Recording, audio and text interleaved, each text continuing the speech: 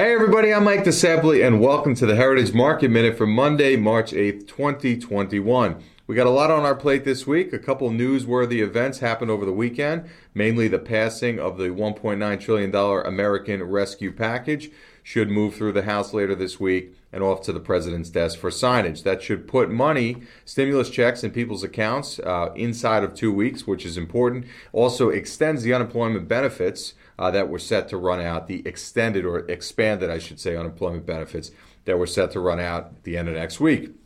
It's a new week in the markets, but we're seeing similar trends to last week. We still have weakness in technology, and the Dow Jones is holding up firmly as a lot of the industrials are rallying on the backs of this stimulus proposal. We still think the selling of technology is wildly overdone. This narrative that the 10-year yield is forecasting higher interest rates in the near term, we are not buying it. The Federal Reserve has committed to keeping interest rates low for a long period of time.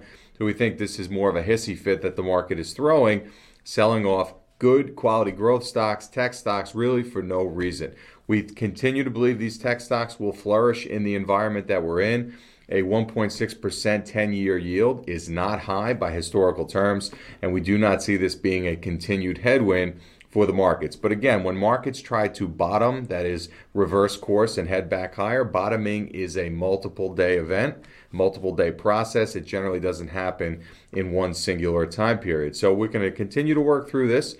Market's still holding up okay, just giving back some previous gains it had for the year.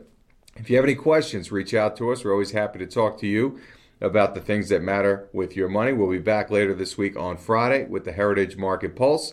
So we hope to see you then. Have a great day.